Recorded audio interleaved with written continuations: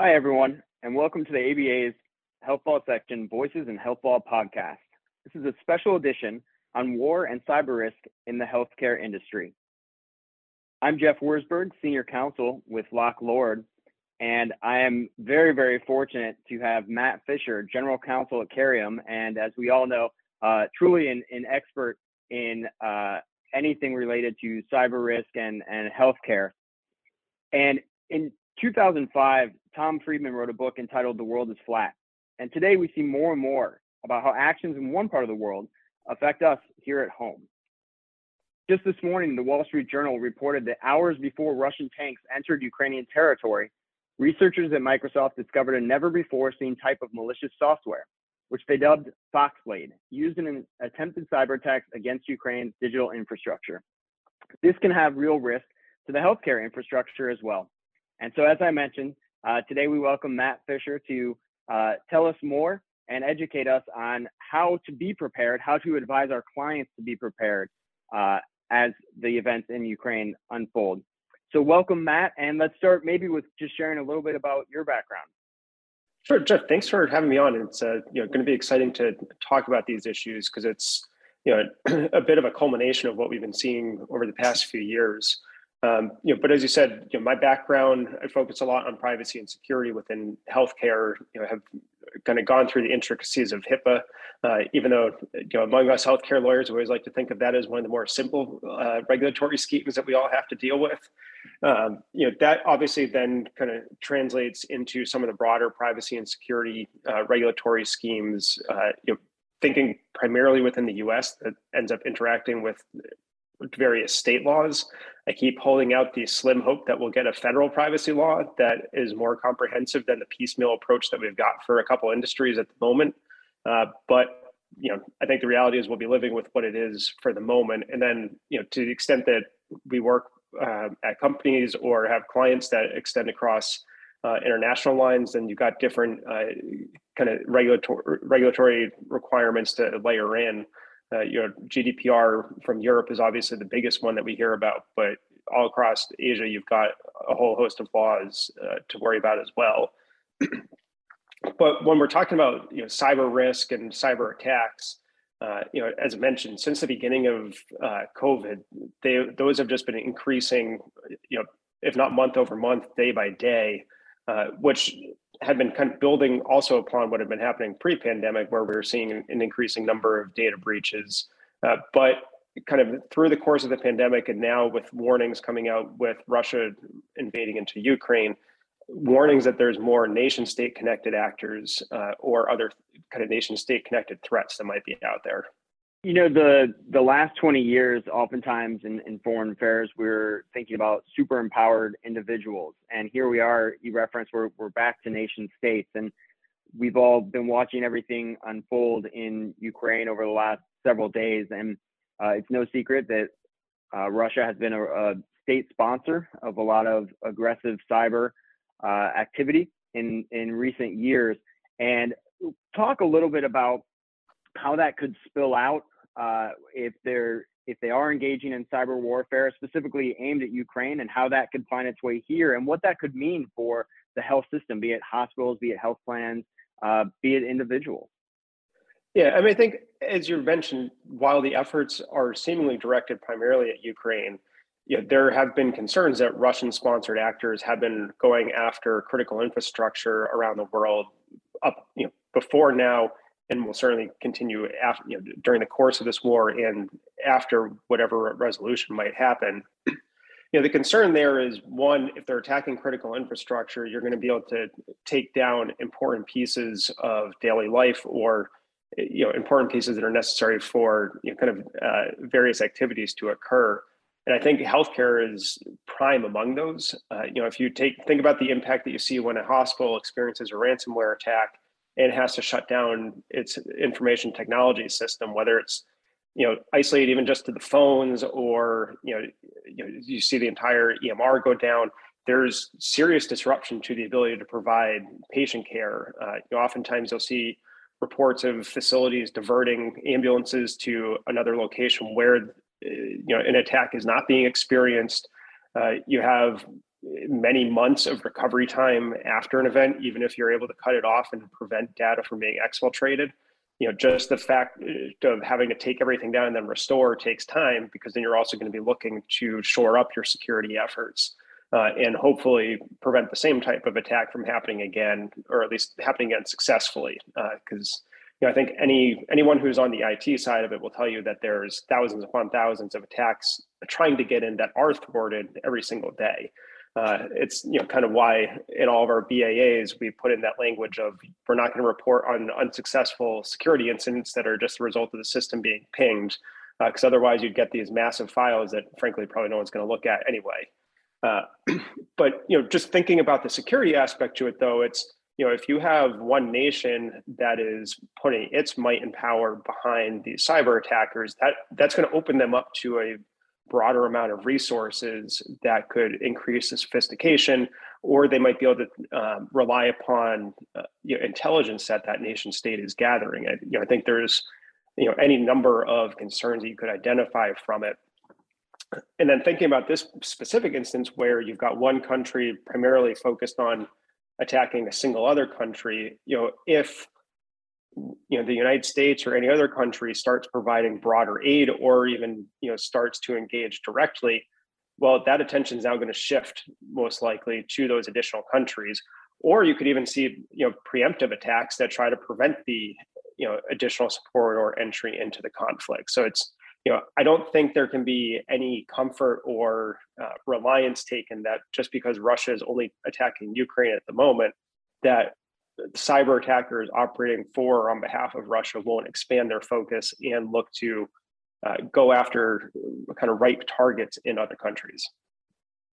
And now we'll take a moment to recognize our health section sponsors.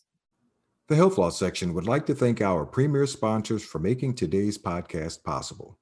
5-star premier sponsor AAA, 4-star premier sponsors BRG and VMG Health, and 3-star premier sponsors Pinnacle Health. Now back to the program. So what happens when, as an attorney, you get that 3 a.m. phone call from your panicked client that an incident has occurred? How should we be thinking about this from a compliance standpoint? And how should we be prepared to work and advise our clients once we do get that call?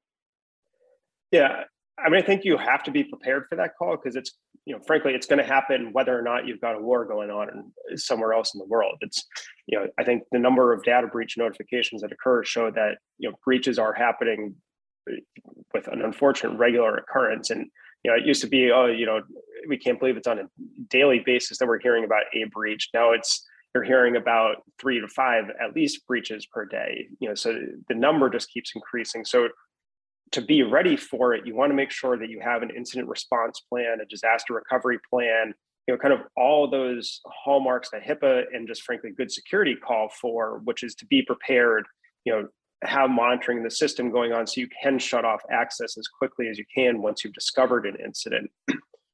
But to your point of what happens when the call comes in the middle of the night, you want to be able to have someone that can trigger all those actions, so that way you're not just letting an attack continue to linger within the system. You want to start responding quickly, so that can mean one, starting that response, so you cut off the access, do what you need to do to the system to start protecting it. But then also thinking about it from a legal perspective, probably get the lawyer in charge of the response, the investigation, and whatever information you want to try and generate to make a determination of one, is it actually a breach as defined under HIPAA? Because it's maybe you're able to figure out that you can fall into that low probability of compromise by going through the risk assessment elements that are laid out in the regulation. Yes or no, maybe you can't get there. Or you bring in an outside investigator to do a forensic analysis, kind of all those pieces. If you can try and structure it as running through to help enable the delivery of legal advice of how to respond, you can at least try to establish the ability to protect it under privilege to the extent that might be possible. I've seen some case law that's going in the direction of, even if you follow all of that, it's not really legal advice, so you're not going to get privilege around it. But at least, if you want to, you can try to construct that argument. So I think those are some of the things that you're going to be looking for. But at the end of the day, it's really, you have to be ready in advance. If you don't have your disaster recovery plan or your incident response plan, and you haven't tested those, or run through exercises of just seeing what would happen in the event of a particular occurrence, you're going to be dead in the water, because you're going to be scrambling to figure out what to do. Another piece to it is, I think at this point in time, pretty much every organization out there has or should have cyber insurance. So you're going to want to be looking at your policy and what's included within that coverage to figure out what could happen. I think when it comes to cyber insurance, though, there's going to be a massive debate as to what happens. Because there's been warnings, and the FBI and other organizations have warned that these cyber attacks are going to be coming. Specifically, some of the warnings are tied to the war in Ukraine. So if it's an act of war, is your coverage even going to apply? Because so many insurance policies are going to specifically exclude coverage of acts of war. So you'll probably end up with fights probably for years in courts if it actually gets to a point where the system is impacted, and you can see a connection to Russia and figuring out what's going to, what kind of recourse you're going to have from the policy if the insurance carrier decides not to pay out a claim when it's submitted. That's interesting. And I apologize. That was my dog Scout barking a moment ago. But this sounds like almost back to the beginning of the pandemic, when it was, well, what do these force majeure provisions mean? And will they interrupt our coverage? So, you raised the FBI. One last I saw, we have not heard from HHS OCR yet. Do you anticipate OCR weighing in on this? And what sort of steps should lawyers be taking to think about if they need to engage with OCR quickly in the event of an incident? Yeah, kind of my gut feeling is, I don't know if OCR is going to be able to do much, if anything. What OCR would probably do is just point to existing guidance of what to do, if a breach occurs, or how to treat a cyber attack. The position there is that by default it should be a reportable breach unless you can demonstrate that low probability of compromise. In terms of better support within HHS, I think CISA, which is the cybersecurity focused agency within HHS, and I can honestly never remember what the acronym stands for, but I do know the C is cybersecurity. That office has been putting out more warnings and guidance in terms of these types of cyber attacks. So in fact, you often see the warnings kind of issued in conjunction between CISA and the FBI, or maybe agencies within the Department of Defense. So so again, that CISA office is the one that's kind of taking the lead when it comes to cyber incidents. So I think it's definitely worthwhile and beneficial to pay attention to any pronouncements that are coming from that source, because whether it's a nation state sponsored cyber attack, or they'll also put out information for medical device security issues. Anything that's kind of on the leading edge of cybersecurity, CISA is usually on top of. And similarly, coming at it from a different angle, I mentioned up front the Wall Street Journal article this morning talking about the ways that companies have been assisting Ukraine and getting information to them, and in particular Microsoft, with regard to cyber-related consideration. What should, as health law attorneys, what should we be looking to industry for? Where should we be looking to get guidance on to stay ahead of the curve and be able to advise our clients rapidly? Yeah, I think unfortunately there's not too many resources that are around, at least kind of focused on healthcare in that regard. For a few years now, there's been a push to encourage more threat intelligence sharing, and that just hasn't occurred as robustly as would have been preferable. So maybe a silver lining out of this could be the development of stronger threat intelligence sharing mechanisms and repositories. Because kind of to your point, if everyone in industry can do a better job of disclosing what they're seeing and sharing and distributing that information to a broader base, then you can start to develop better and more proactive response to the issues as well. Because if a particular vulnerability or weakness is made known, it's very likely that whichever organization discloses it is not the only one that has that particular weakness, especially within healthcare, where there's so many legacy systems or other routes into the IT system that would enable a massive impact to the system. Getting that information disseminated as widely and as quickly as possible will certainly benefit everybody. Matt, is anyone listening who's very involved in the section knows you're truly a leader when it comes to privacy, data security issues. We've now been through a pandemic, and we're now going through a war in which cyber is really at the forefront for arguably the first time. This is kind of a new generation. What issues do you see on the forefront for privacy and security? You mentioned obviously a federal privacy law that would be nice at the top of the wish list, but what else should we be on the lookout for? What else are you hoping for that would assist our clients?